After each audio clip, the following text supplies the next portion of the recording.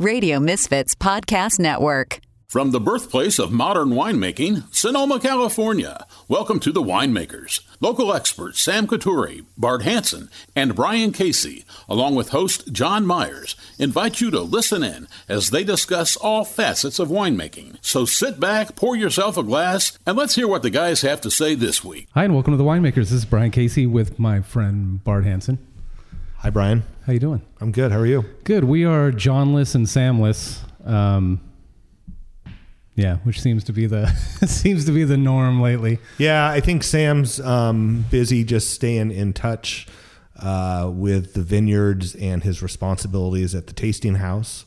And John's on the injured reserve list. John, we're thinking about you. IRL. Okay. And we'll catch up with him soon enough, we hope. Okay. So we're at a cool new spot. We are. It's an old friend. Actually, if you go back in the archives, Steve Laws is, I think is show number 2 and 3, and right? Wow. And I think so we were trying. Is it 3 and 4? Is it 3 and 4? You were saying? I think we were trying to figure that out. Why we had spread you out over 2 shows? It's just because you're so damn interesting. There's so much to know. Right.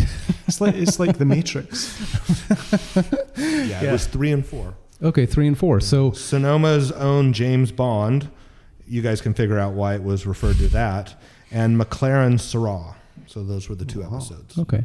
But you have changed your location, and we wanted to come over, and I guess Bart has been here. I haven't been over here. Just kind of wanted to come over and see what you were doing over here. Brian, I don't know what number you're on, Bart. Oh, there we go. Oh, well.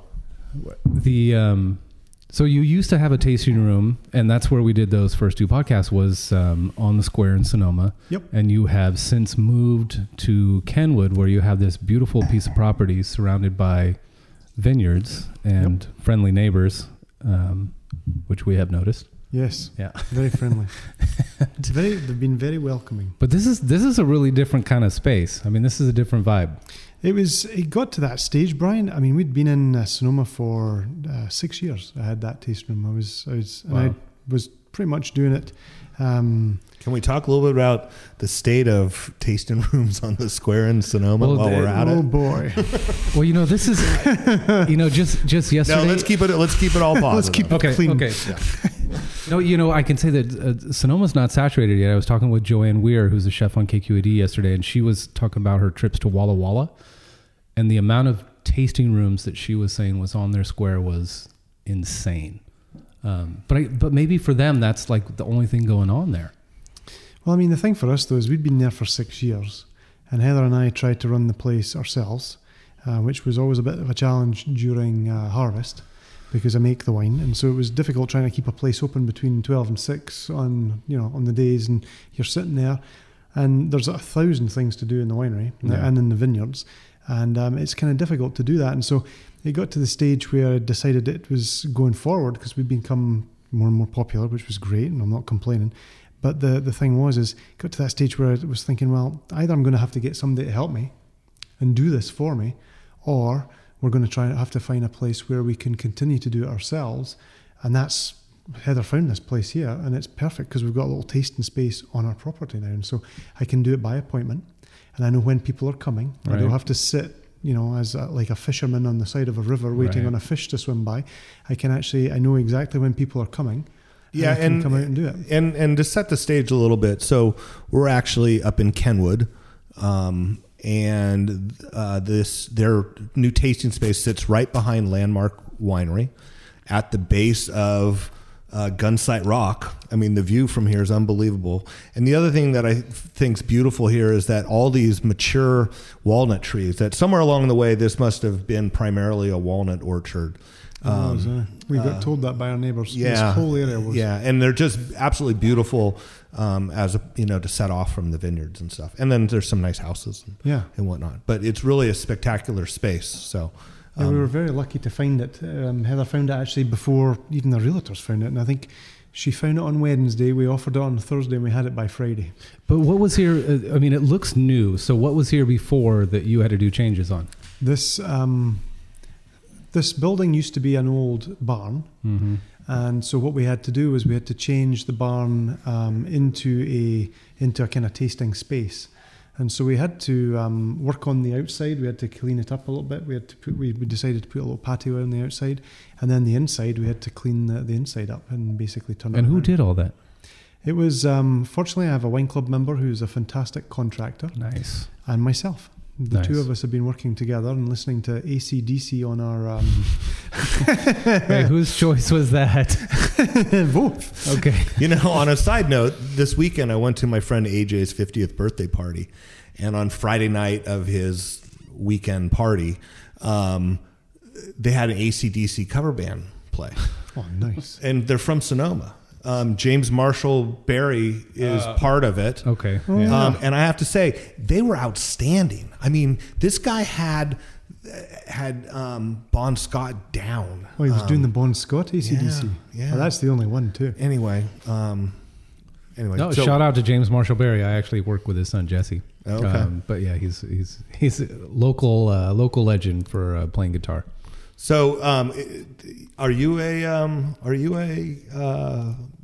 AC/DC fan? Yes, absolutely. Or was it just 'Cause they're motivational Scottish. It's a music? Scottish band. Is that true? Yes. Everybody thinks they're Australian because they live in Australia, but they're all Scottish. Okay. Bon Scott was born in Scotland. Wow, I had no Angus idea. and Malcolm were both, the Youngs were both from Scotland. They emigrated to Australia, but they're Scottish. Interesting. Oh yeah, you have to support your local Scottish bands. We should mention that Steve is Scottish. In case you were wondering where he was from. Right. And so tell us about how long it was. So when you gave, how does that work when you tell whoever owned that tasting room on the square, were they looking to, I mean, do you think they're going to be able to fill that space? Were they able to fill that space immediately? Or was there people that were waiting to get into the downtown tasting scene still? I don't know how that's all going to play out. I don't really know. Our space, as you know, was tucked all the way at the very back of the property. And so we didn't get very much walk-in traffic at all. It was actually all referral business that we were getting back there. So we were tucked at the very back of the property, but our lease was coming up. So the lease, because we'd been there for 6 years, and my lease was actually going to expire, it did expire on May 1st this year.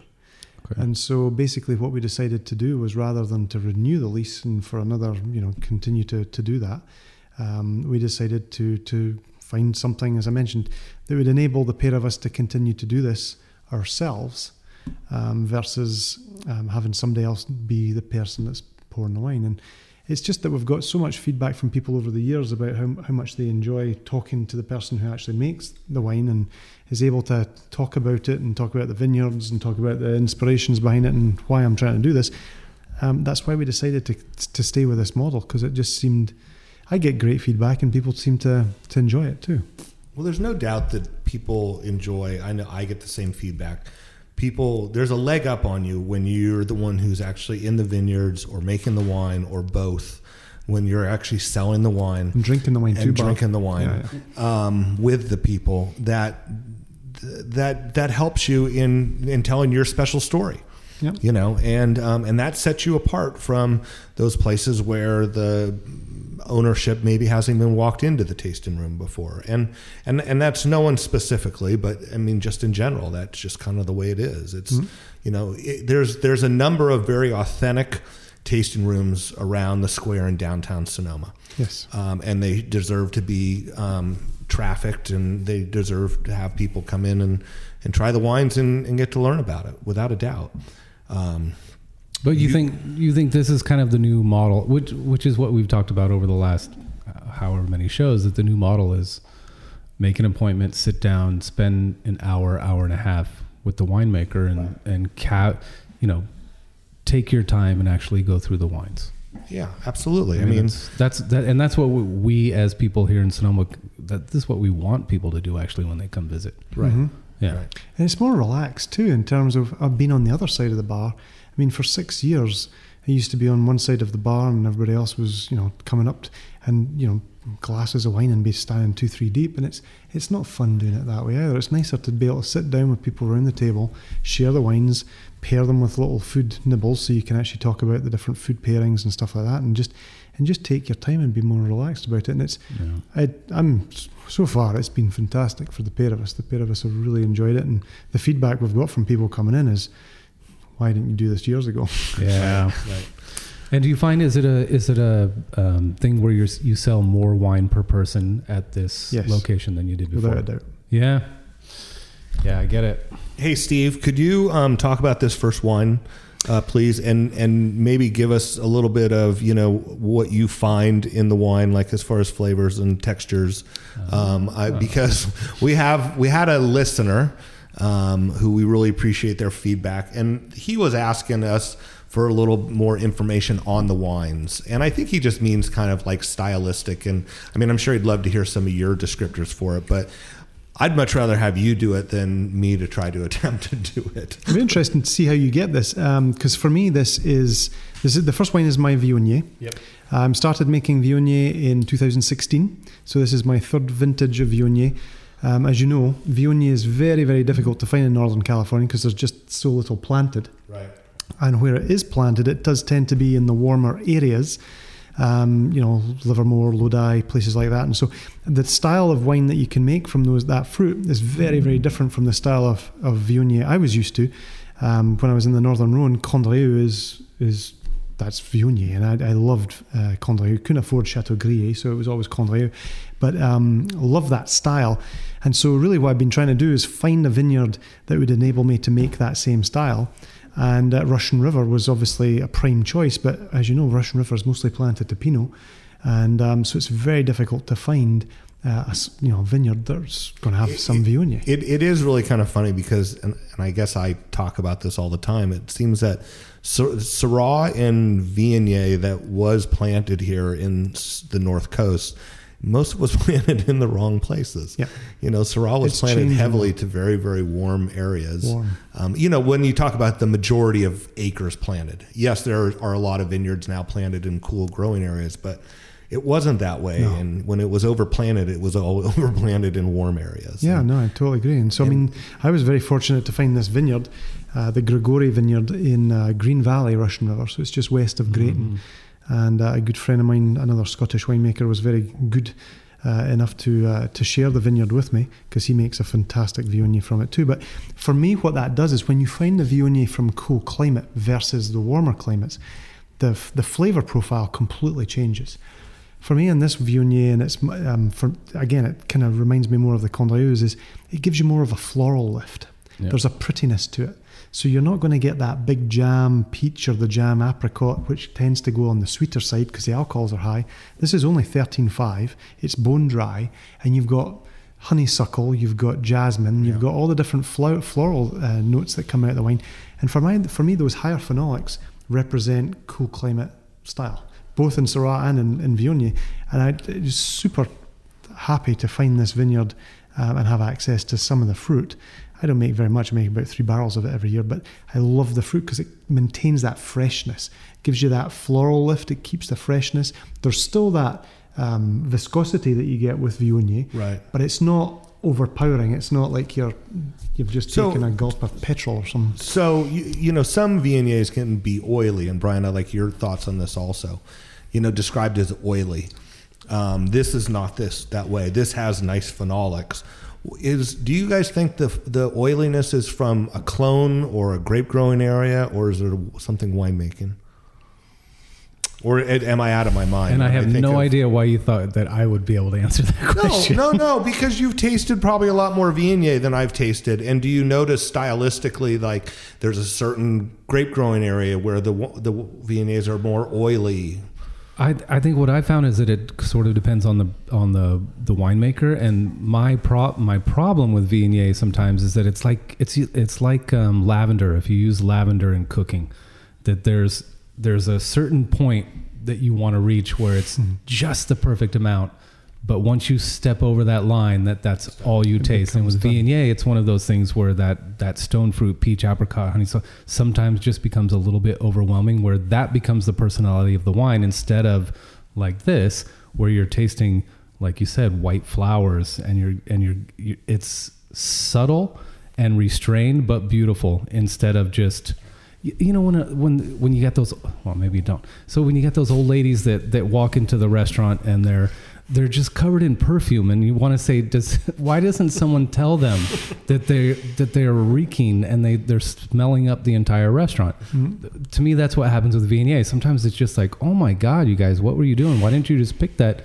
like 2 or 3 weeks before, and it would have been this beautiful acid-driven wine that has great mouthfeel and by the way, has incredible aromatics. But instead, you've made this perfume.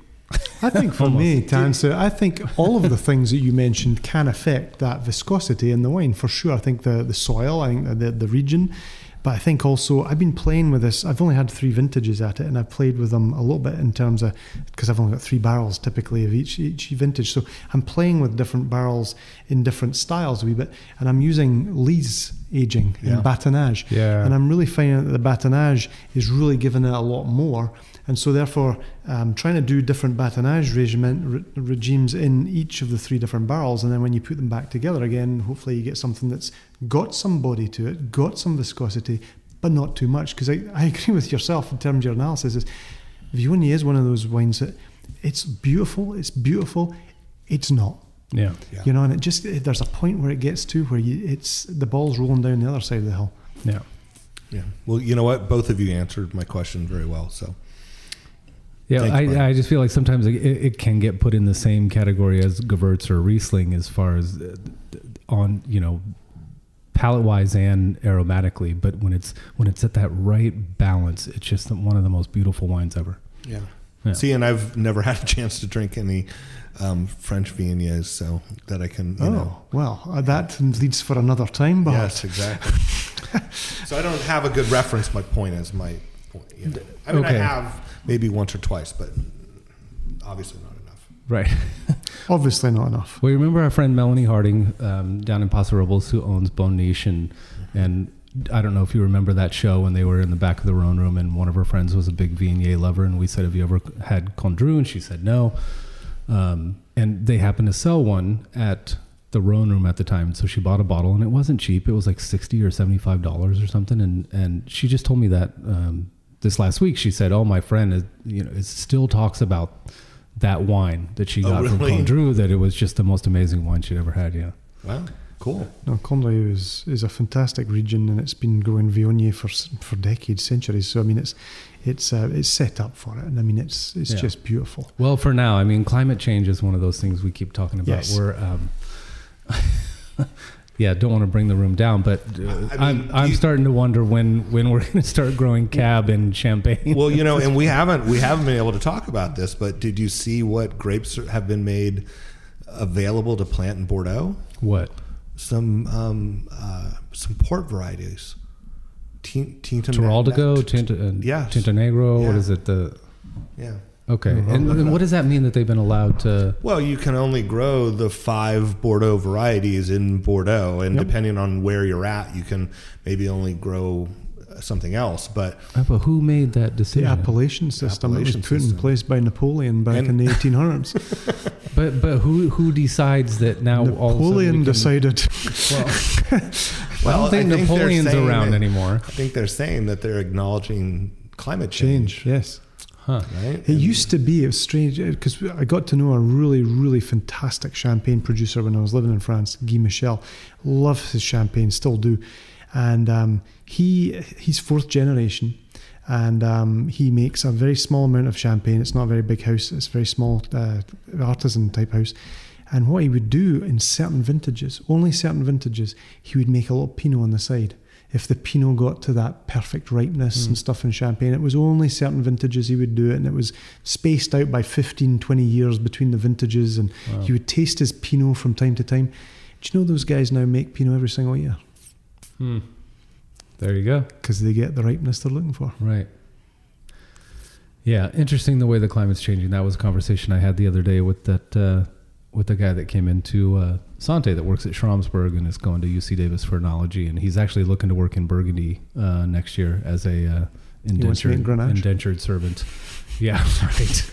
And his girlfriend has written papers on climate change, so it was an interesting conversation to have. Yep. But let's get back to you guys. When exactly? What was the day that you guys moved out here? We bought the property during harvest, which is something that I promised you we will never, ever do again. It was brutal. I never want to do that ever again, but that's when the property became available, and so we had to move on it. But we actually only moved in. The people who were buying our house were very nice to us, very, very good people to us. They let us stay in our old house during harvest. So we didn't have to actually move. So we sold the house to them and they gave us a rent back so we could actually stay there, which was the most beautiful thing when you think about it. But it enabled us to stay there, which was closer to the winery too, because it was just down the road, and enabled us to just really focus on getting through harvest. And Heather pretty much packed up the house on her own, because I was out in a vineyard or a winery or drinking with Bart. No. No comment. I wasn't ever at Sonoma's Best on a Tuesday afternoon at 3 o'clock. Afternoon with Todd. No, so it was a very difficult time, but it worked out perfectly. And so we moved into the house in the very end of harvest. So it was into November. And we've been working on the place ever since. Yeah. And are you finished, you think? No. What do you still want to do? Well, we started working in the house now, so we're working on doing a little bit of upkeep and upkeep in the house since we've finished this place now. So we focused on the tasting space, so we could run our business from here first, and then now we're focusing on the house. So Heather's been planting our gardens, and we're trying to figure out how we're going to landscape, and planted our very first maple tree last week, which was lovely and exciting. Wow. And you have some vines on the property. We do, yes. And you have some new information about the vines on the property. Yes, we do. We met Kaz, who originally was the person who was either he planted it or helped in the select. He planted, so he planted the vineyard. So he actually let us know that it wasn't just 100% Sangiovese, which is what our realtor, or what the realtor on the paper, the realtor paper said. It actually told us that we have some Cabernet Franc out there as well, so which explains to me why I've got different sized berries and different shaped leaves. I wasn't sure what the other varietal was. I never picked it last year, so I'm going to obviously see how things shape up this year. But so it sounds like maybe there's some expansion in the MacLaren portfolio. Well, I'm playing with the Sangio because I made two. We got the house last year. We got the keys to the house last year. We came up. Heather grabbed my reef rack out the back of the car, grabbed one of my sample bags, because you never go anywhere during harvest without your reef rack and your sample bags. And she grabbed it out of the car. She goes, run it in the vineyard. She comes back and she goes, it's only 23.4. I think we can pick it. And I went, oh, great. Another vineyard during harvest. Fantastic. Yeah. So, but it worked out great because my in-laws, all of my in-laws, my mum and my father-in-law, my mother-in-law and my brother-in-law all came with Heather and myself to help us pick our very first estate vineyard, vintage. That is really cool, actually, was fun. When you think about it. Yeah. It was great. So we picked our very first. We got started a wee bit later than I'd hoped for. We got started about 10 in the morning, which was way later than I thought. Wait a minute. 10 in the morning? 10 in the morning. And everybody Why weren't you guys up at 3 picking in the middle of the night? This is your own house. You can do whatever the hell you want, right? Well, isn't that what you're supposed to do? Fortunately, it was a foggy morning, and everybody was foggy. Well, everybody was having fun picking until about 10:30, and then they started asking me where the cervezas were. Right. Yeah. So we focused because the vineyard had not really been. I think the couple who had been here before, the vineyard was quite a lot of work, and I don't think it had been pruned back aggressively very much, and so there was a lot of fruit hanging. So we focused on first crop. And we picked basically about 4 or 5 rows, and we got 3/4 of a ton off, which I was able to press 2 barrels from it. And I've said to Heather that it's in the barrels right now, and I keep tasting it from time to time. And if I think it makes the cut, then I'll put it in a bottle, and if it doesn't, then I'll flush it. Well, what does it taste like right now? Well, I'm actually quite surprised with it right now. It's very peppery. Okay. The thing for me, though, and I'm sure that you've got much better trained palate in Chiantis than I have, but I think in my life I've possibly tasted less than 10 Chiantis in my life. I'm not much of an Italian aficionado, so I don't know the Italian varietals very well. I mean, I stayed in France for 10 years, and I got into the French thing, which was if it's not French. Yeah, right. So I do love French wine, but Italians, I never really got into them that much. So I'm not really the best. So far, the flavour profile is surprising me. I like the fruit on it. I love the pepper on it. And it's actually even got a floral lift, which is kind of nice. And I think that's possibly because I picked it early enough and it's only 30. Most of the Chiantis I drank were in a basket. So I haven't had and they now have a candle in them right, at your house. Exactly right. I haven't had a lot of them that had like a nice cork finish or anything. Now you're making me wish I'd brought it here so you could sample it, Bart. But it made sense to me. I think I mentioned something today when we got here for making rosé. I think would be kind of fun. Well, the thing is, this year I decided that I was going to prune the vineyard myself because I wanted to really pull it back as far as I could. I think the vineyard had got out of balance a little bit, and so I actually went in and I've been pruning the vineyard myself. I've suckered myself. I've done the whole thing. And basically been quite brutal on the vineyard this year in terms of pulling it back. So I have really impacted my yields quite significantly, but it's going to come back stronger next year. Right. But since I'm only going to get a very small amount of fruit off the vineyard this year, just for laughs, I might do a rosé because I know that you like rosé. Who doesn't like rosé, Steve? Well, just as we're talking of rosé, this is the rosé, and this is my rosé from 2018. And this is the lightest wine I have ever made. This is 12% alcohol. Wow. It's from Samantha's Vineyard, which is one of my Syrah vineyards. Right. It's up in Russian River. It's on the warmer side of Russian River. It's on the Banana Belt side. It's a little bit warmer up there. But this is the wine that basically changed my approach to Samantha's Vineyard, which is a very, very complicated vineyard to pick for the Syrahs because it's a 220 degrees of exposition and it's an 8-foot terraced vineyard. Mm-hmm. So the difference between the morning upper and the evening lower side is huge. So we pick the vineyard 3 times, and this is the way that I managed to get the early fruit off because I pick it much earlier than the rest of the vineyard and take it back to the winery, press it, and make rosé from it.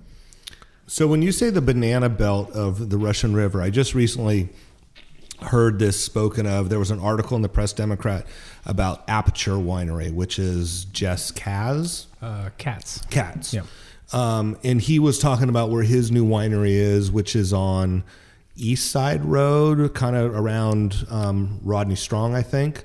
That he called that the banana belt of the Russian River. Yep. So I guess it's farther east, which would make sense. It's a little bit up off the valley floor, relative to where the river is. Mm-hmm. It's farther east, so it doesn't get the fog. Maybe doesn't get out quite that far. I think it starts right about where you said it is, that Rodney Strong, just north of Windsor. Yeah, and then it extends over to the east side of 101, and it goes up into those foothills, and that's where this vineyard is up in the foothills. So it's about 400 feet above the valley floor. Yeah, that's right, because Limerick Lane is Russian River. This is off Limerick Lane. And this is off Limerick. Okay, so this is off Limerick. Okay.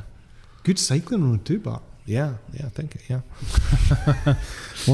Steve, I think you gave me a bottle of this when it had been recently bottled. Before it was released. Right, and what struck me is the color on it, number one, and then the fact that you put it in a bottle that is not clear, right? And yes. Believe me, we all know how things go. Is that just because you have an extra glass laying around, or was this a conscious thing where you said...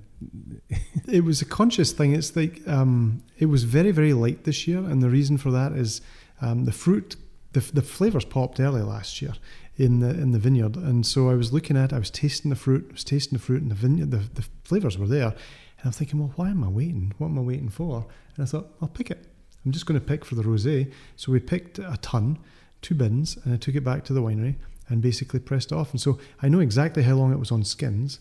It was the time it takes the truck to go from Samantha's on Limerick Lane to the winery, which is an hour and a half, and I pressed it immediately after. So it's a very, very light salmon pink colour.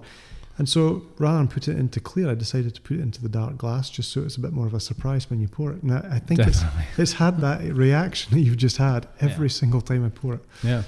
Well, and it is interesting because Syrah is so quick to want to give up color, but obviously not at this number. Right. And you said it's on the morning side? No, yes. it's the morning side. Yep. Yeah, so it just doesn't get much of anything. Nope. And but the flavors were there, and you're thinking, well, if your flavors pop, what are you waiting for? Right. And so I just thought, I'll try it and just see. And to be honest, it's the cleanest. It's a very French color. Yes, very kind of Provence style. Yeah. Not the right varietal, obviously, but it's the definitely the right color. And I love the cleanness, the freshness to it. Yeah. And because for me, when we were drinking rosé in France, it was always with a margarita pizza, and this I can guarantee goes great with a margarita pizza. I'm sure. Wait, are you sure? I'll remember that one. Yes, is that one of the pairings that we have today? Right. Pizza oven still being built. Oh, this program comes to you from Mary's. I thought that was a pizza oven in the corner. Wait a minute. Very good, Brian. What is that in the corner of your property, this big pile of stones that you've got there? My cairn. So I've been asked to spell it every time I see it, but it's a cairn. It's because you say it a little bit differently than us Westerners say it. So a cairn is spelled C-A-I-R-N, and it's basically, it goes back to the old Scottish, in Scotland, on top of every hill or every mountain in Scotland, there's a cairn. And it's a loose collection of stones that is piled on top of the mountain, and it originally designated the old trig points for maps and showed the highest part of the hill or mountain. And so when Heather and I moved into the property last year, we found out we had to do a site map of our property. And so we did the site map, and we found out that there was a point on our property that was 4 or 5 inches higher than the rest of our property. Very so significant. I said, I'm going to put a cairn on that. And then the Scottish flag right behind it. And you had a unique story from where the stones came from, the cairn, right? So this was actually kind of cool. Is the couple that had the house before us had been here for 42 years, and they had an RV, and they'd been traveling around the US for many, many years. And they had collected stones from every single state in the US. And so every single state had a stone, and they had it on this wall. And they had all the states and lettered out, Arizona, Alabama, all the different states. And they had their stones. And so it was a really cool thing. It kind of got in where we were going to do some work. So it was kind of in the way a little bit, but I didn't want to just get rid of it. That would have been bad luck. It would have been bad luck. So our cairn, which is a loose collection of stones on our property, at the highest point of our property, all 4 inches above the rest of it's 4 inches off the valley floor, is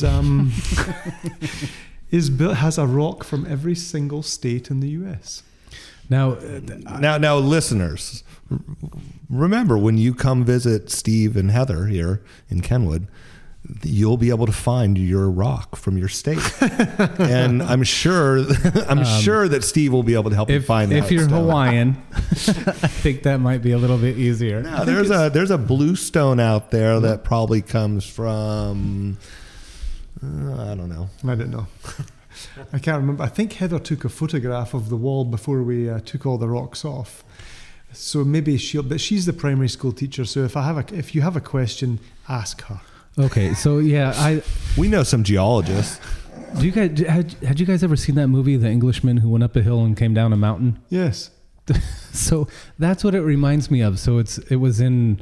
Do you remember the Englishman? Do you remember the name of the town that they were in? The name of that town where there's a certain height where a hill becomes a mountain, and this town became very obsessed with the fact that their hill probably wasn't tall enough, so they built the hill up, and at the top they still need a little space. So what they did is they did sort of what you did here. Oh, cool. They put a pile of rocks and then put a flagpole and ran it up, so it gave it that last like 8 feet, so that they were like a foot above. It's fun. And then we put a little rather than the flag, the Scottish flag, I put up a windmill from a local artist in town, Marty Martinson. Shout out to him. Extremely great windmills all around town. You see them all the time in Sonoma. And he put together a custom one for me with the Scottish flag behind it. Yeah, he's the first ones I ever saw that he did were made out of bicycle parts, and I think that's why they caught my eye. Yeah. Oh. Yeah. Okay. Now you can think about it. I saw him. Right. I met him one day at this on the plaza. It was one of the Sonoma art festivals on the plaza, and I saw his windmills from across the plaza. And I went over to him and I said, "Do you like Terry Gilliam, the film director? You know, from Brazil and Time Bandits?" And he goes, "I love him." And I go, Your movie Time Bandits. Yeah. One of the greatest movies that I think a lot of people haven't seen. He's one of the Monty Pythons. Yeah. Yeah. And so his style, that same style, it reminded his art reminded me of that. And he says, "Oh, I love his work." And so I said, "Oh, I love it too." So that's why I decided to buy it at the time.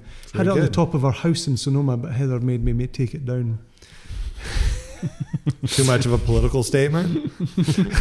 Yes, I guess so. It was moving the house. When it got windy, it would move the house down the street.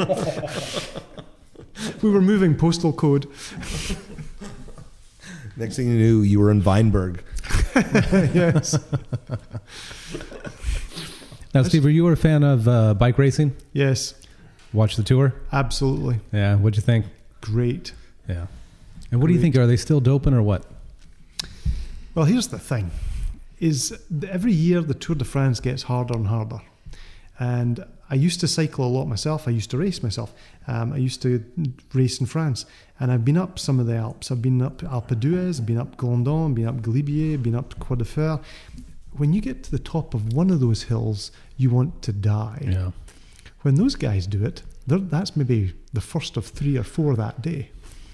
And then they're cycling a heck of a lot faster than I'm cycling. I think we were cycling when we were doing it. We were race fit, and we were doing about 7.5, 8 miles an hour going up the hills, and we were taking people as we were going up the hills. And those guys, I remember the very first year I went over and saw them in 1989, and Luis Herrera from Café Colombia was racing against Laurent Fignon and Greg LeMond, and Robert Miller was the Scotsman, and they came rolling up the hill, up Alpe d'Huez, which was the 4th call of the day, and they were doing 21 miles an hour. Oh my God. I mean, it's just amazing the sheer speed that they go up those things, and then to do it that many days in a row. Oh, it's really amazing. It's insane. Yeah, it's just insane. But it's a beautiful, beautiful thing to watch. And I don't think there's any athlete fitter on the planet than those guys at the time when they're doing the Tour de France. I think those guys are the fittest people on the planet.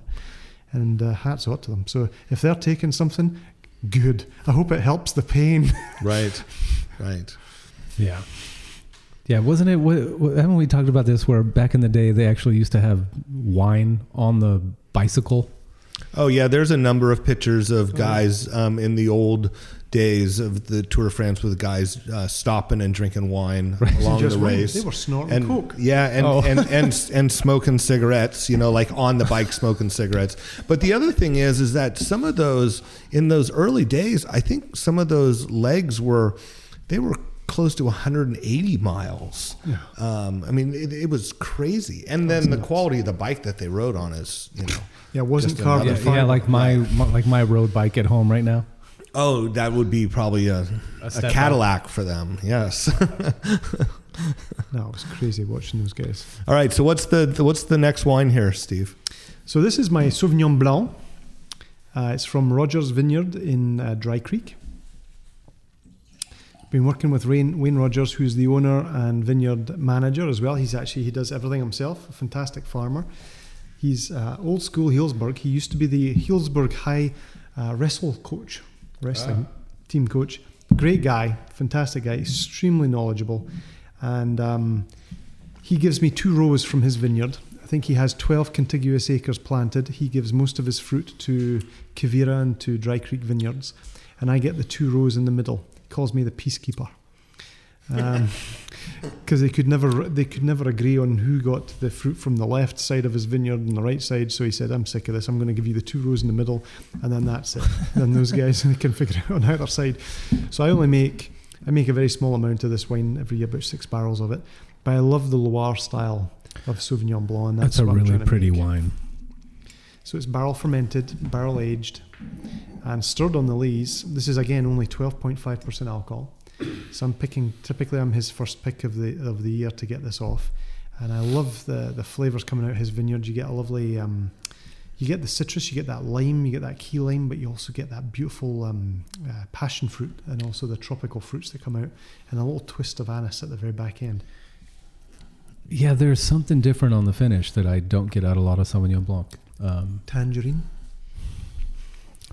Ooh, it's like tangerine pith. Like, Yes. Yeah, that's amazing. And it's so light and clean.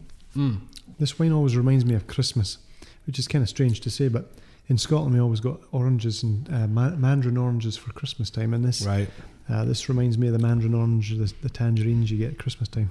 Yeah, no, that's the thing in the Midwest too. So, go ahead. Sorry. No, go ahead. I grew up in California, so I didn't know this, but we would always send citrus back to our relatives in the Midwest because I guess they just didn't get citrus like we did, and I guess it was a big thing for them to, around the holidays get this big box of oranges and grapefruits or whatever from California. Brian, in the wintertime in Scotland, you don't get sun either. Wow. So you could send that too. I'm never moving. I was just going to say this wine reminds me of, so the San Francisco Chronicle Wine Competition was originally the Cloverdale Citrus Fair competition. Seriously? Yeah. Wow. And I can remember going to the Citrus Fair in Cloverdale, and when you walked into the auditorium on the fairgrounds that had all the citrus, it reminded me of this, this aroma. It's just one of those childhood memory things that you hold on to. Well, that's what's fun about wine is it's emotive. It makes everybody think of something else, and that's what's lovely about it. Right. I mean, the other thing about this wine is it has a steeliness to it in the aroma, which is like, and it's acid driven. I think it's grapefruit rind kind of driven, and it's really pretty. And I think to go to your Loire comment, I think that's pretty typical of that. Well, I like picking it early, Bart, because you picked up on the acid. I love acid in the wines, in all my wines, but I pick it earlier to maintain that freshness, that acidity, and then I put it into the neutral oak barrels to soften that out. But the acid's still there. It's just that the neutral oak gives you that kind of that different feeling to hold on to, and it kind of takes away from that acid that you get. But it's got a nice between the two of them, it's kind of fun. Is this a newer release? This is the 17. This is the very end of the 17. I'm going to be getting ready to release my 18 here shortly, but I thought it'd be fun to let you taste a slightly older Sauvignon Blanc today, just a wee bit older.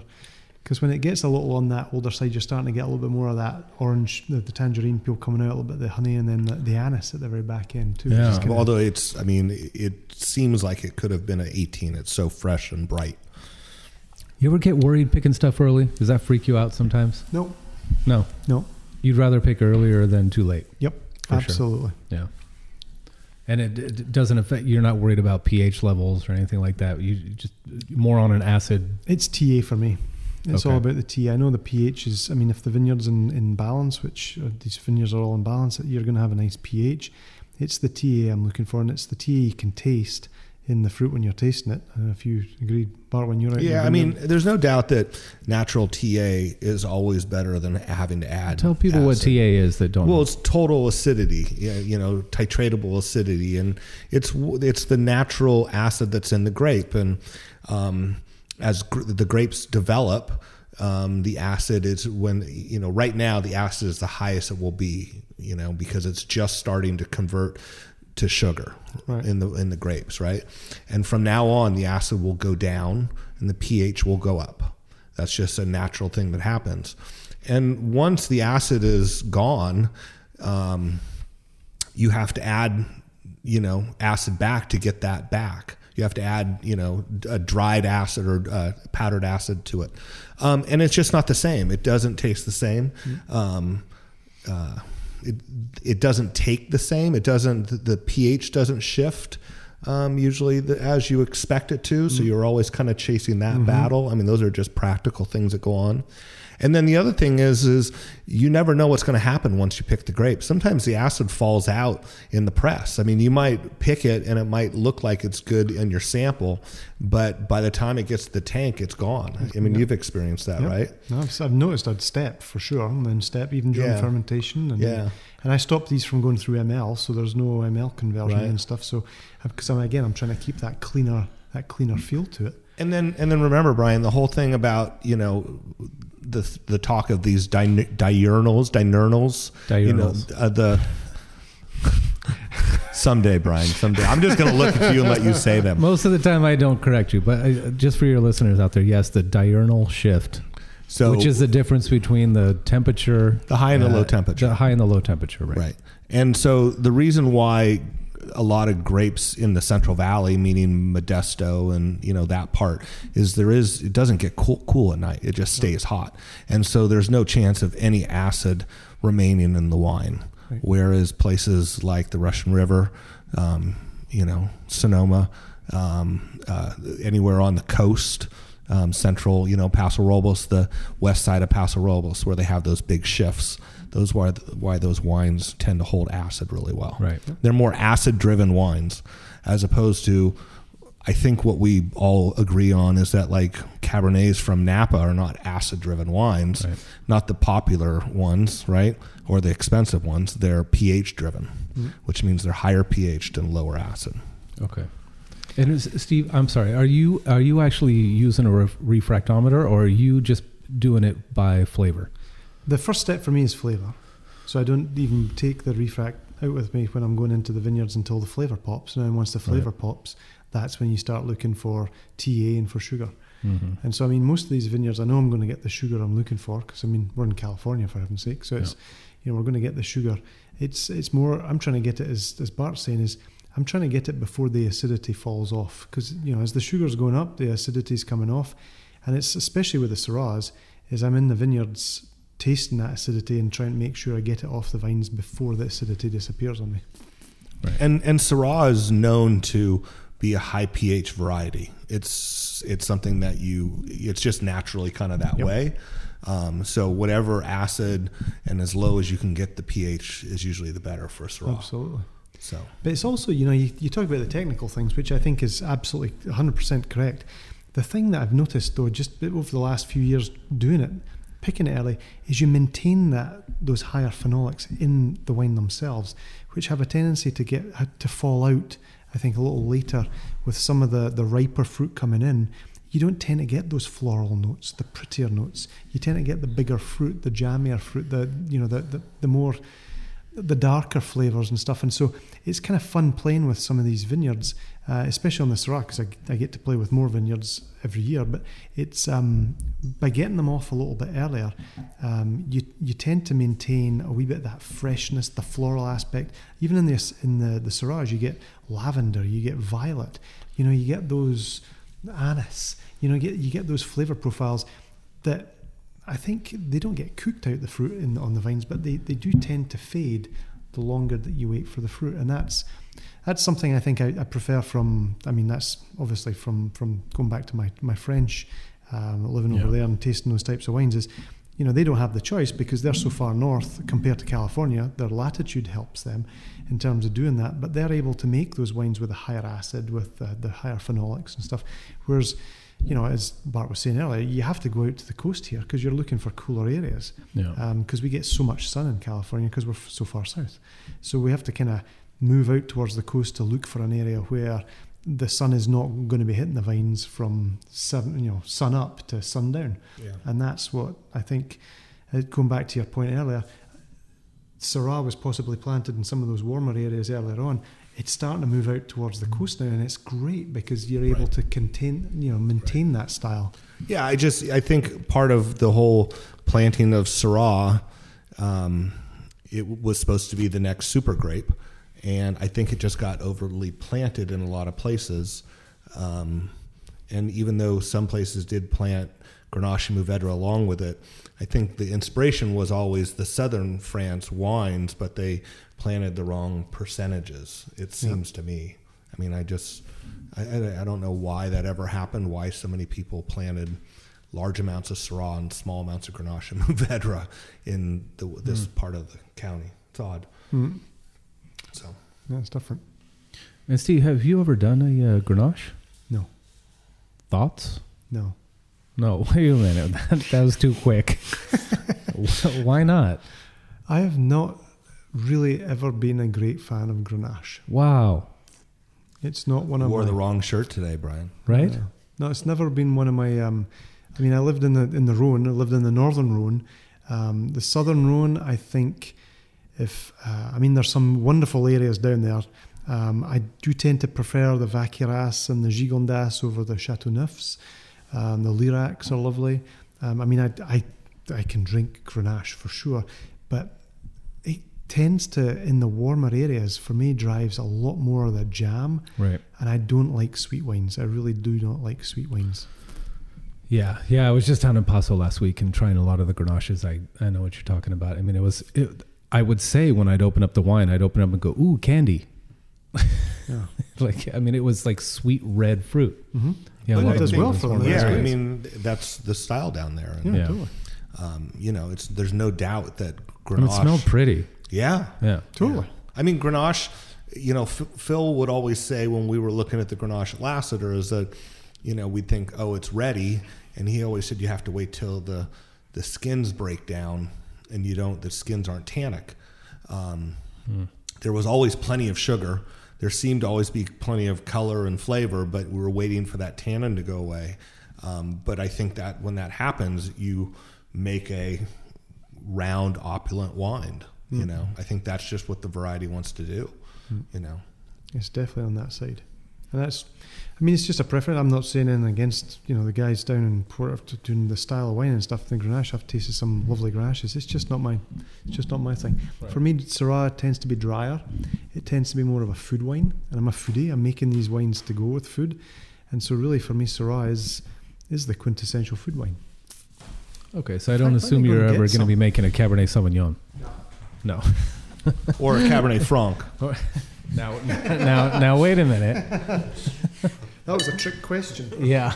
I think that Cabernet Franc might sneak its way into something. Maybe Heather's going to have her own brand. Oh, Shall we do God. the Pinot first? Do you want to pour it? Oh. We've got a guest appearance. Heather is pouring Heather Pinot. Yeah, because you make certain wines for certain people. As I remember, your rosé is for My niece, my goddaughter, Mackenzie. Yeah, and the She's Sauvignon. too young to drink it, but my brother helps her out. Right, and the Sauvignon Blanc. My mum. Yes. The Viognier is for my mum-in-law, my mother-in-law, and my Pinot is for my wife. Nice. And the Syrahs are for me. And can you talk a little bit about So the label? This is the Pinot. So the label, yes, it was done by a great friend of ours, a good friend of ours, Anna, who is Polish. She's married to another good friend of mine. I used to work with him in the tech industry when I was down in Silicon Valley. Guido, he's Italian, obviously, and so Anna's Polish. He's Italian, Heather's American, and I'm Scottish. We got together one day, drank some wine, and got creative. And she's never designed a label before. And she's a graphic designer, but she's never done a label before. And she came up with this beautiful concept, and we loved it. And it's evolved over the years. I think what I love about That's more than nice. anything else is the roots underneath, showing the plant, the roots of the plant showing. Yep. That was what my eye is drawn to in the label. Yeah.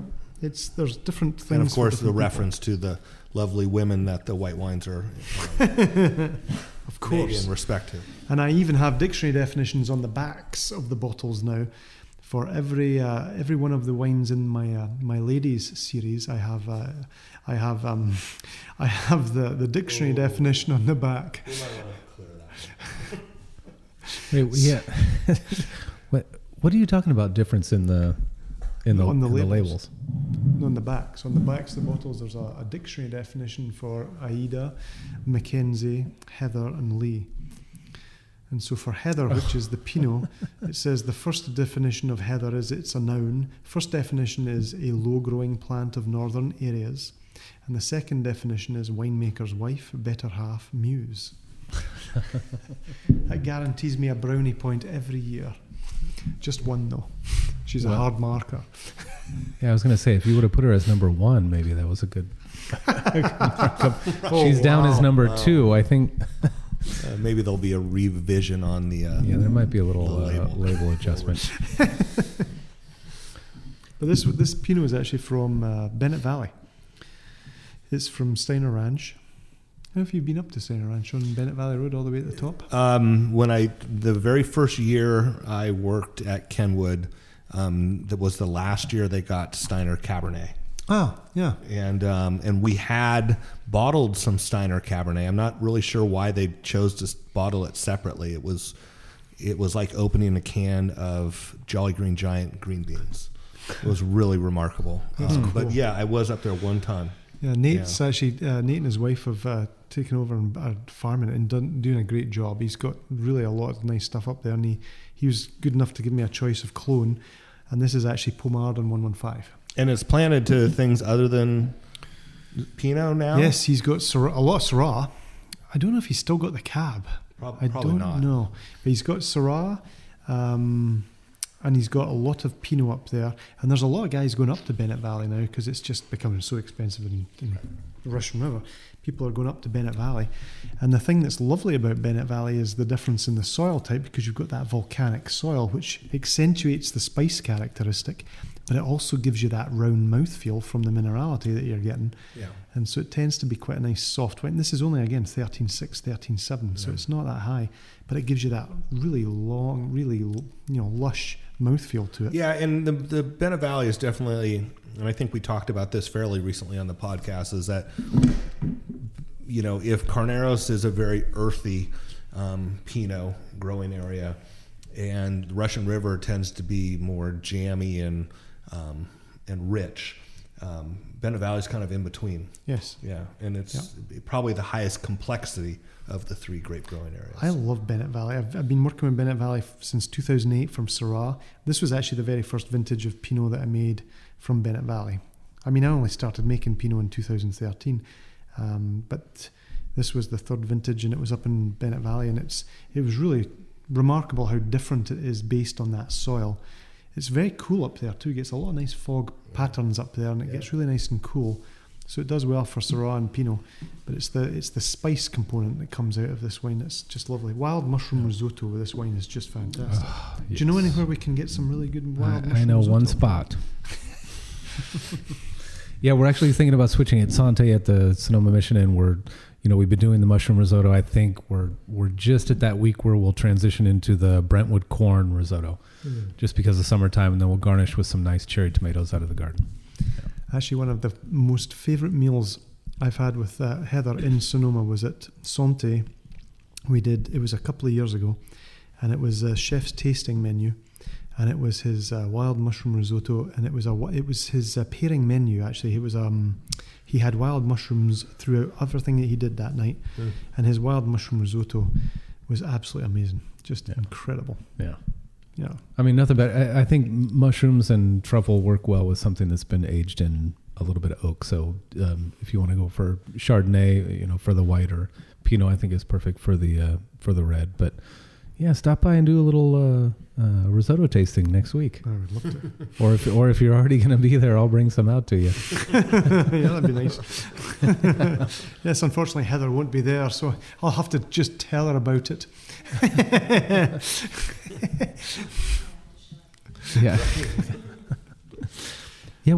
Now, are you going back? You're already back in school, right? I'm at a year-round school. Okay. So we start. Yeah, go. We start mid-July, and then I have a fall break. So we have 3 weeks off, end of September, beginning of October, which is fantastic for the rest of the people at school. They get to go on vacation when nobody else is out and about. Yeah. I get to help with harvest, so. Right, and we should mention Heather's not going to school; she's a teacher. Yes. So that's why she's in the school. Yeah. I teach elementary school in Pengrove. Yeah. Right, which we have some mutual friends that that every time they see your wine posted on my social media, they're like, oh. Yeah, it's kind of interesting. I even have grape growers as parents at my school now, because Pengrove's, up and coming with that whole Roberts Road area. They've got some really beautiful foggy vineyards out there. Yeah, we've got grapes, and then we've got a new harvest actually coming in that I can smell at night when I am driving home at 1:00 in the morning. Mm-hmm. Yeah. Yeah, that's the one right there on. The one that never turns red. You can't see it. They've got fences built up. You can smell it though. Yeah, it started with a chain link, then it was a chain link surrounded by a wood, then it was a chain link surrounded by a wood surrounded by a chain link, and then it was a chain link surrounded by a wood surrounded by a chain link with lights and motion sensor cameras. So things I was have changed. a bit naive at first. I was like, what are they doing back there? Do they have a bunch of dogs or something? Yeah, mastiffs that jump. Yeah. Gazelles. Gazelles in Pengrove, Brian. Right. And Heather, how involved are you when it comes to harvest time? It depends on what Steve needs. In the past, I was mostly in the tasting room while he would be in the winery or in the vineyards. But there were times where we had to close because we were both needed in the winery. If it was a picking day and he needed help, de-stemming and things like that, I'd be there. She's great. And I've learned to use the forklift. Really? And most important job we have figured out that if you can learn to drive the forklift, you're in such better shape. Although it is the most cake job, so if Steve gets on it first, I think, darn, means I'm raking stems into the bins. Right. Wait a minute. What do you mean the most cake job? There's a lot of stress that goes on with driving the forklift. Especially when you're trying to keep your beer in your hand at the same time. Well, I like your style, Steve. Well, and then, it's not to mention it's efficiencies. You have to be very efficient. It's true, and not run into things. Oh, yeah, I know about running into things. No, I used to run into things when I was young and foolish. Yeah, so I help with whatever he needs help with, and so if I need to help him with the pump, I'll help him with the pump. If I need to squeegee the floor for an hour, because that's sort of the biggest job in winemaking is getting all the water off the floor into the drain, then I'll do that. Well, cleanup in general. I mean, keeping your facility clean is yeah, I feel like it's 75% of the work. Yeah, I've heard up to 90%, but yeah, super clean. It should be 75%, but it typically ends up being 95%. Yeah. You're just ask your local winemaker. Yeah, you're soaked head to toe through harvest. Yeah. That's what I've discovered. Yeah. And now I'm in trouble because I can't really talk about wine when I'm around 4-H kids or the swim team. Do some of the parents at school have a problem with you being in the alcohol business? Not so far. I've had parents say, wow, that's so cool. Let me come visit you. And they've come to the tasting room on the plaza, or now they're saying they'd love to come make an appointment here. It's not something that I really talk about with the kids, right. Although some of them know it. Some, they're Sonoma County kids, and wine is making its way over to Pengrove too. So like Sonoma kids, they're used to seeing it. They know what the grapes that are growing in the vineyards are for, and they might not know what wine tastes like, but they'll say, oh, we know that your family makes wine. And they know what grapes are, and they love grapes. And it's I think that's probably a good thing. Right. To just not make it something that we shouldn't talk about. We used to have schools come to both Kenwood and Benziger, and at Lassiter the Dunbar kids came, and we'd show them around what we were doing, and there was let them taste some juice. You're like the e-cigarette people. It might be the industry. Yeah. Wow. I was thinking more of Apple Computer. Like the dairy industry, they might go into it one day, or one of the other industries in the area. They might end up being growers, or they might become winemakers, or something else. So, I think the Benedettis used to have us come in. We would try chocolate milk, and for a lot of the kids, it was the first time we tried chocolate milk before, and we thought, ooh. Yeah, and it doesn't necessarily come from brown cows. Right. Yeah. I'm still trying to sell my daughter on that. I did a career day at Petaluma High School 1 year, but it was only 1 year. I wonder if there was a reason why. I never thought about that. Well, I think Bart showed me a couple weeks ago. We were at Tablas Creek down in Paso Robles, and they actually sponsor one of the local baseball teams.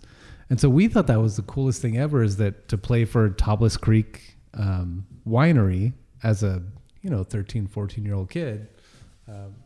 I don't know that would fly in my house. I think here in Sonoma, it's just the norm, and right. Not a big deal. I mean, so many kids' parents are involved, and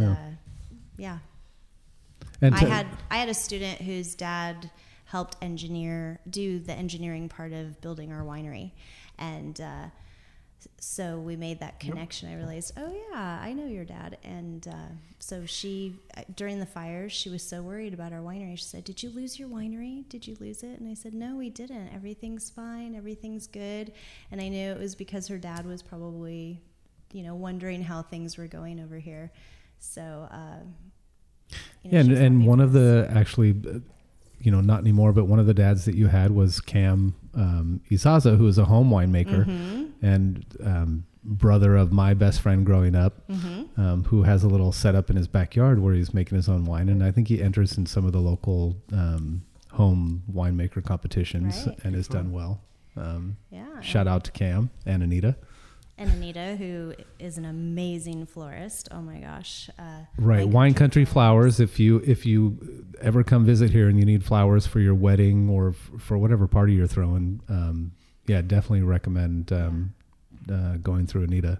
She's one of those people that's at the flower mart at 3:00 in the morning or something ridiculous. And with joy. Yeah. Right. She's pretty amazing. Right. And he gave us wine for my Christmas gift as his child's teacher. So if that tells you that wine's okay in schools, it really is. And that was my idea, I think, for when everyone was like ice to the Eskimos. I don't think I was allowed to. I thought, what a great gift. I'm going to give wine to my daughter's teacher. My wife was like, Oh, no. Really? Teachers Yeah. love that gift. Every teacher Dane's ever had has gotten a bottle and I think of wine. the teacher is like going, what are you doing? Give me the wine. Absolutely. Steve tells people he makes wine because he's married to a school teacher. If Heather comes home on a Friday night after teaching 27 screaming kids all week, and she's more than 3 steps into the house without a glass of Pinot in her hand, it's going to be a rough night. Not true, but it's fun to say it. Oh, that wine is tasting really good right now. That's the Atusa. So basically we're going to go walking through 3 different Syrahs. Yeah. And we're going to go from the coolest climate. So this is the vineyard that is fogged in until about 11:30 every day in the summertime. Wow. And this is 13.3 alcohol. And that's big for Atusas. I've actually made a couple of vintages where it was sub 13% alcohol. Wow. And just, got that lovely pepperness to it. It's got that lovely floral aspect. It's what we were talking about earlier on with the whites. Again, you've got those higher phenolics. Yeah. And that's what I love about... And this was 15 too, so that was a tough vintage for the style of wine I'm trying to make. Yeah. Just because it was such a concentrated year. It was the 4th year of the drought. And so that the berry sizes were tiny and made it very, very difficult to do a lot of stuff, because the wines were just so in your face. They were so showy. They were very upfront, just because you had such skin to juice ratio. But that this wine shows that this vineyard is really super cool climate. Yeah, not a one-dimensional wine. That is the complexity on that wine is amazing. There's so many different flavors going on and hitting so many different parts of your mouth. And you say this was the last to burn off with fog. Can you give us a little more idea where the vineyard is? It's west of Santa Rosa. It's on Abramson Road. It's out by where the old Zazu used to be. Remember the old Zazu? Yep. It's right next to that. Okay. So it's so in between Sebastopol, or actually in between Grayton and Santa Rosa. Yes. Yeah. And so basically, when you look at the map, you really see that the river bend right on West Side Road, right about Wohler Bridge, the mountains come all the way down to there, and so they kind of funnel the fog down towards the river plain there, and they come funneling down Olivet and into that area. And so this vineyard is really literally fogged in until about 11:30 every day. In fact, when we were looking for a new house, I was trying to convince Heather to move out there because for a Scotsman, it's perfect, ideal climate for living in. Yeah. Guess what? Kenwood's not going to be that way. Yes. Although that's not fair because the fog does come into Kenwood. It's more here than like Glen Ellen. Yep. I mean, it does fall in. But Kenwood can be hot in the afternoon. It gets really hot. But the thing is, we've noticed here is we'll get a 30-degree swing from the day to the night, and we get our windows open. We can actually sit out on the deck out here about 7 o'clock, 7:30. It gets that beautiful temperature because the same fog pattern that's dragging into Bennett Valley is coming into this through the Annandale Gap here. Right. It just gets more dispersed here because there's nothing to hold it in, so it kind of gets more dispersed. But it's actually it does get cool at night here. Yeah. So I'm kind of thinking low vigor Syrah out there in that instead of Sangiovese. I'm kind of thinking a little replant going on. Yeah. Hey Bart, can I switch seats with you and can we put Heather down right there? Sure. I've got to get on a phone call for something. Okay.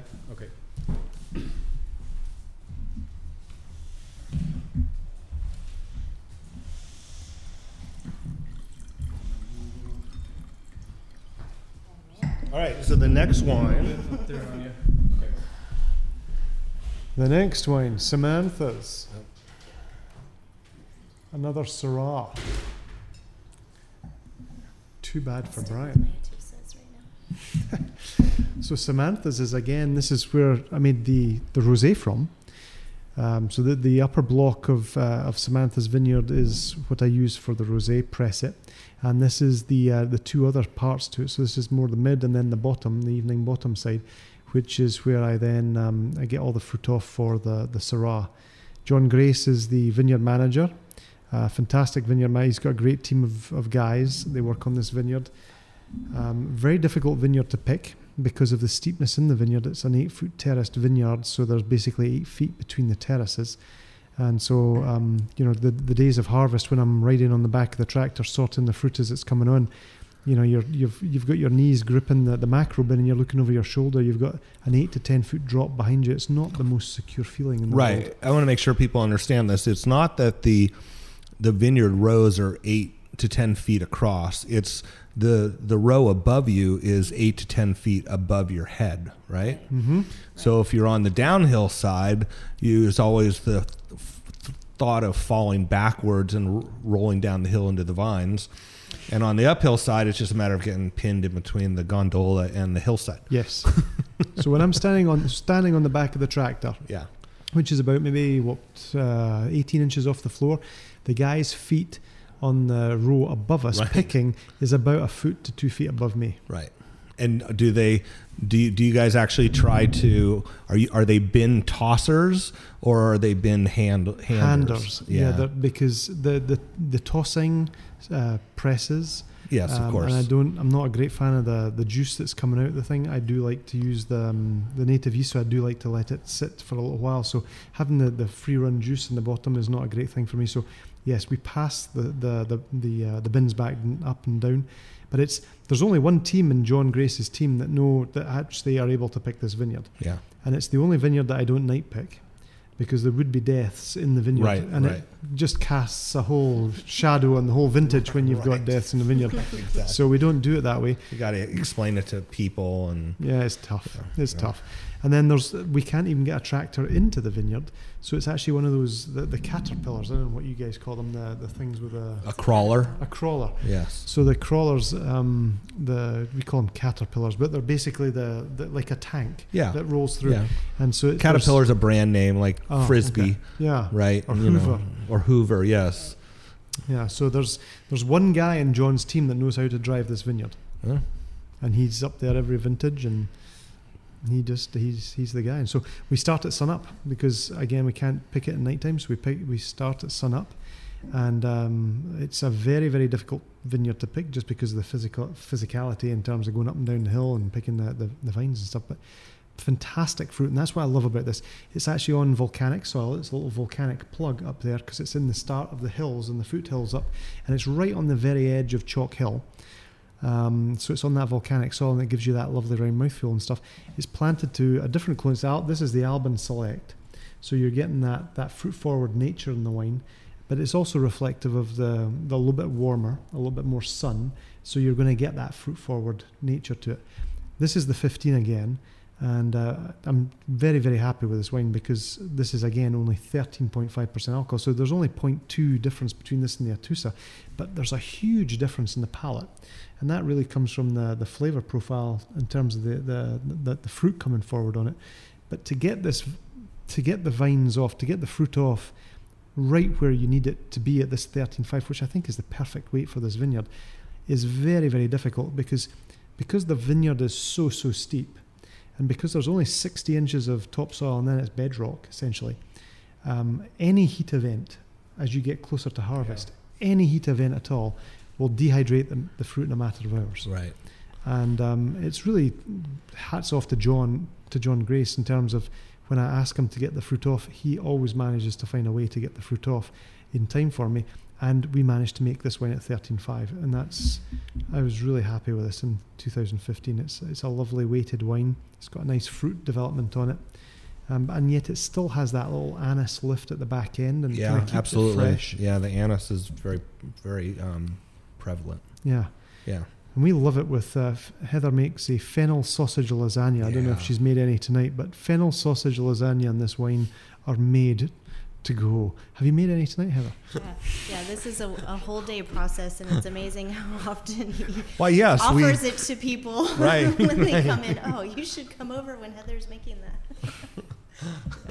Oh, so it's not just in the freezer ready to go. No. Yeah. And they're often disappointed, often disappointed, Bob.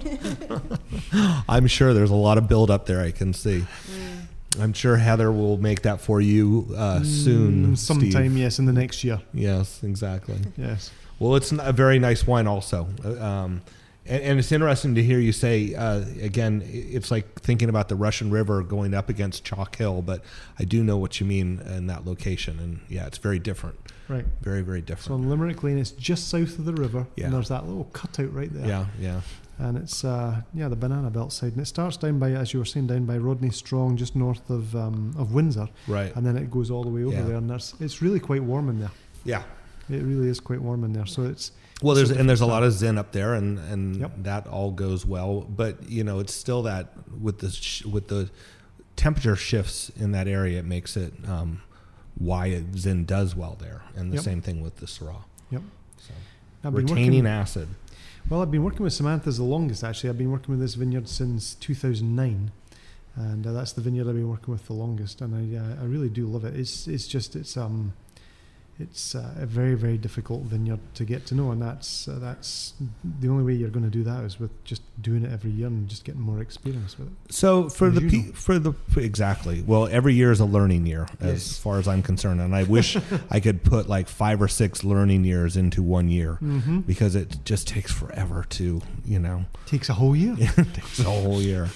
For people that maybe hadn't heard one of the first couple episodes, can you tell us a little bit how you found your way into the wine business, and give a shout out to the folks at Talty, where you started your production career in this, right? Absolutely. Michael, my brother from another mother, he took me in 2005 or 2006, and it was.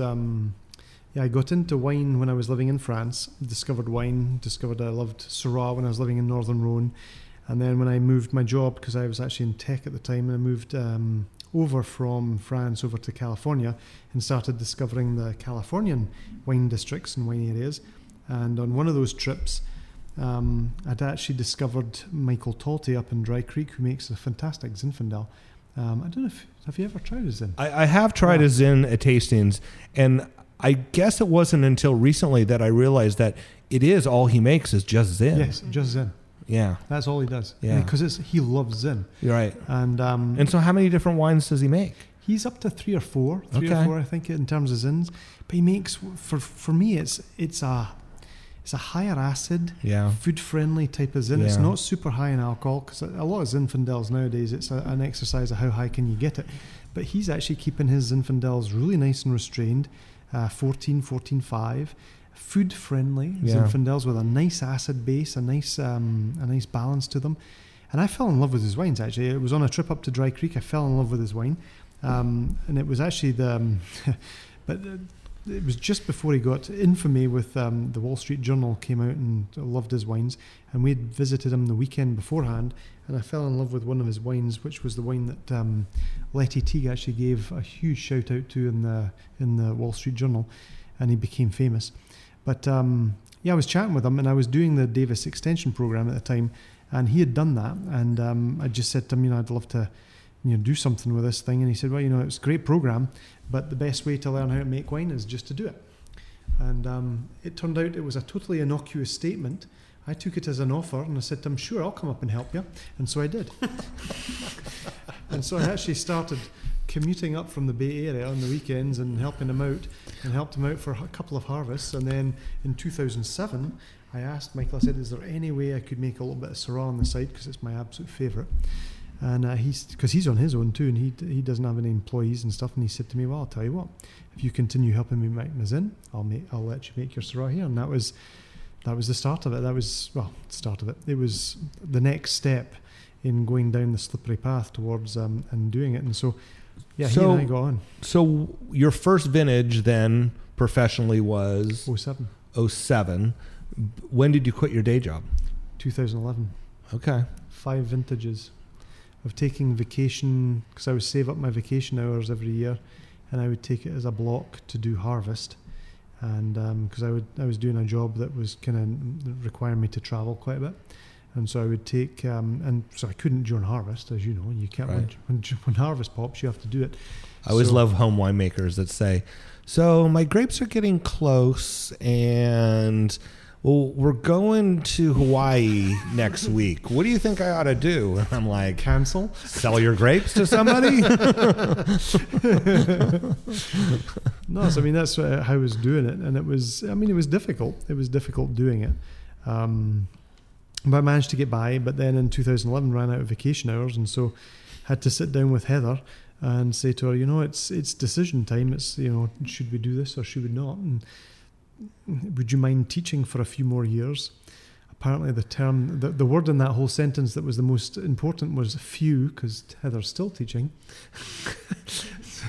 But she gave me the opportunity to pursue the passion and actually continue to do the thing. So I quit the job and decided to follow this full time. And so did you guys meet when you were in the Bay Area, or did you meet before that? Yeah, when I was I lived in Santa Cruz. Okay. Love Santa Cruz. Perfect weather for Scottish people. Yeah. Yes. My oldest friend, who I grew up with, introduced us because she worked for the same tech company he did. Okay. And they were going to a wine event in Monterey. Mm-hmm. And it was a Pinot event, and I was excited about it because Pinot Noir is my favorite varietal. So that's how we got to that's how we got to meet. And she just said, this guy's from Scotland. You'll probably have a lot in common because your dad's from there. And it was just kind of a little comment she made off to the side, and we did hit it off. And I live 3 hours away, so he actually was commuting from Santa Cruz up to Dry Creek, but then he would come over to Placer County, where I had moved to for a while.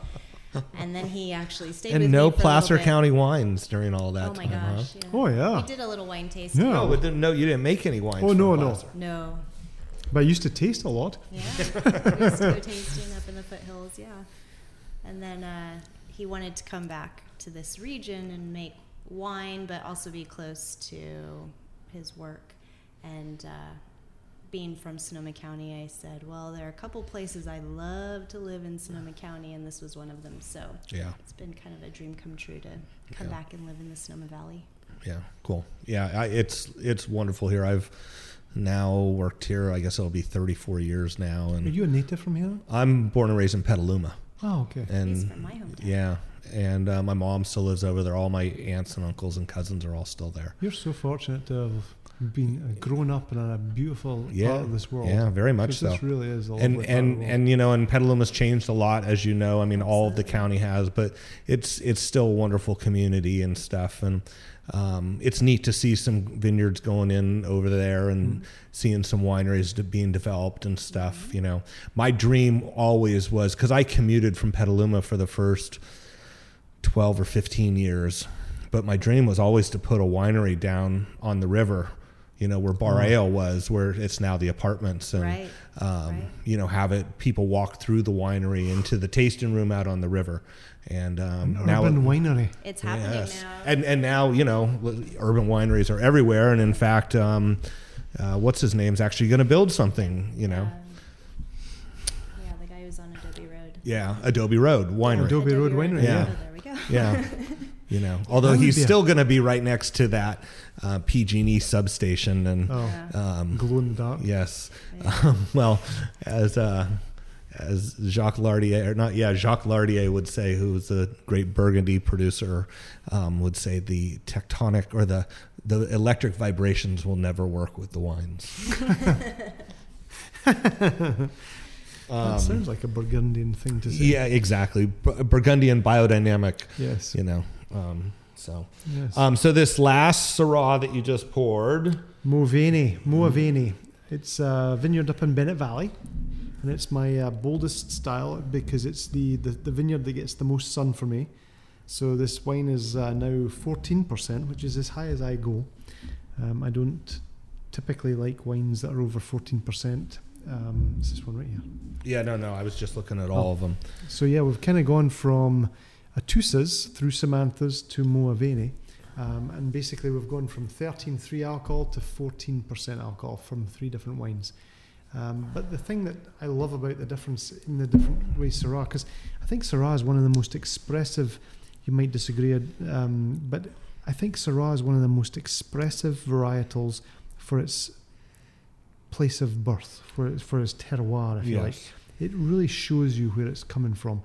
And Moaveni, off the volcanic soil in Bennett Valley, just gives you that super round, peppery, luscious mouthfeel. And this with barbecue ribs or a peppered steak is absolutely fantastic. Yeah, and still maintaining acid. And I think I've made a few Syrahs over my years, and what I've learned is that I've always waited too long to pick. And the last time I made one, the wine hasn't been bottled yet. Part of it has. Part of it was used in a Rhone blend. But the Syrah part, I think I actually did pick it timely, but it still is a little too high in alcohol for, what I ideally would have done. But it seems to be balanced. But I think what helps most is there was some stem inclusion and some whole cluster, which kept it from just being a monochromatic, over the top jam bomb.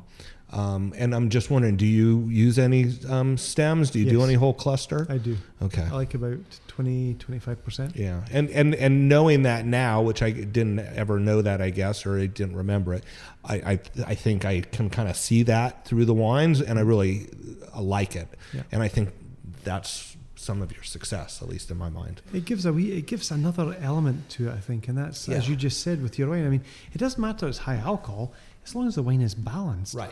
And, if it's a wee bit higher in alcohol, but the wine is balanced, then there's nothing wrong with that. Right. Absolutely nothing at all. I've never hidden the alcohol. I've only had 1 or 2 wine buyers look at it and go, well, this is too high alcohol. And you haven't even tasted it yet. And there's no doubt that there's alcohol that's in balance and there's alcohol that's not. Totally. And sometimes it's just a matter of the temperature of the bottle of wine. Yep. If it's just slightly too warm, the alcohol can just be in your face. Oh, totally. I'm not saying that you should serve red wine cold, but I think it should be at cellar temperature, and let it warm up in the glass. Absolutely. It makes a huge difference. And so for all the people that say, oh, it's too high alcohol, or that's the first thing they look at. You have to. There's a reason why wine judging should be done completely blind, because any information skews your view of it. I agree. Actually, I drink all wines about the same temperature. I drink my whites at 58 and I drink my reds at 58. Yeah. I like that temperature. Yeah. I think it shows the reds better, and it shows you're able to taste the whites. Yeah. It doesn't taste like... Yeah, absolutely. And again, I like to have the wine warm up in the glass just a little bit. Totally, absolutely, because it goes on with the food. But I think the thing I love about Syrah, and as you've just tasted through the 3 different Syrahs, is we've gone from a fish Syrah, a vineyard that can really pair with a nice piece of salmon on the grill versus Mulvaney, which is barbecue ribs. And for me, that's what I love about Syrah. Is it's really it's a food friendly wine that you can pair with so many different kinds of food, and that's what I love about it. Yeah, really nice wines, all of them. So Brian had to go out and take a phone call, and so I think we'll kind of wrap this up. And I know Brian would probably like to give a big shout out to Vicky and everybody at Hospice Daron. He was down there last week helping out with the big Jeb Dunnock Central Coast tasting. We would have had fun there, Steve, because he tasted in 4 days, he tasted 500 wines. And at the end of the day, they took all the wines to a winery and people could just come by and try them all. Oh, fun. That's cool. So that was pretty cool for him. We were very fortunate. We got to meet Vicky We got in to France. travel with Fred and Vicky. Yeah. Yes. And we traveled the Rhone. Yeah, together. yeah. That was I've just heard a about that lovely trip. lovely Yeah. person. Yeah, Brian and I went down the week before that and did a podcast with her. And it was a lovely person. lovely and beautiful place where they live down there outside San Luis Obispo. Yeah. Cool. Let's talk a little bit about here. How does everybody get a hold of you? When are you available for tastings? What's the cell phone number? What's the, how do we go through this and do it? And then on top of that, let's do that first. The Inside Scoop. The Inside Scoop. So basically go to the website, www.maclarenwine.com, and make a reservation. And so it'll come, the reservation email will come to me. It won't go through a call center somewhere somewhere else. It will come directly to me, and we can fix an appointment. We are by appointment. We're 7 days a week, but we are by appointment. So we're, we try to do about 3 appointments a day, and it's sit down with myself or with Heather during harvest, possibly. And so it's basically either of us, and you'll sit down and we'll go through the wines and taste with some food, and we'll take you through them. And this is really another experience. Those of you who listen to the podcast, as Brian said earlier, we do talk about, how it's not going to a tasting room and standing 3 deep at the bar to taste through things, with a 1 ounce pour. Steve's idea is to sit here with him, hear the stories about the wines, kind of like what we just did here today, and get to spend some time with the wines and really kind of compare them and see, learn about wine through his palate and his eyes, where the grapes come from and how they taste and stuff. It's a great experience. If you're lucky, you'll be here when Heather's here.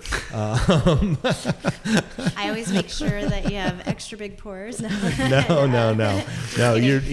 But I always make sure that we have nibbles. Legal 1 ounce pours. I'm kidding. No, it's a beautiful spot. It's a beautiful spot here in Kenwood at the northern end of Sonoma Valley, and should not be missed. Thank you. So, well, it's great having you guys back. Thank you very much. And congratulations on the success of your podcast. It's been lovely to watch the progression of it from show number 2 to, what are you up to now? 110 or 111. Fantastic. Yeah, and it's really interesting. So I just saw the report. We're like at 82,000 total downloads, and the last few weeks we've been tracking between 600 and 800 downloads a week. Good for you. And that's, typically I think probably 80% of them or 90% of them are the most current one.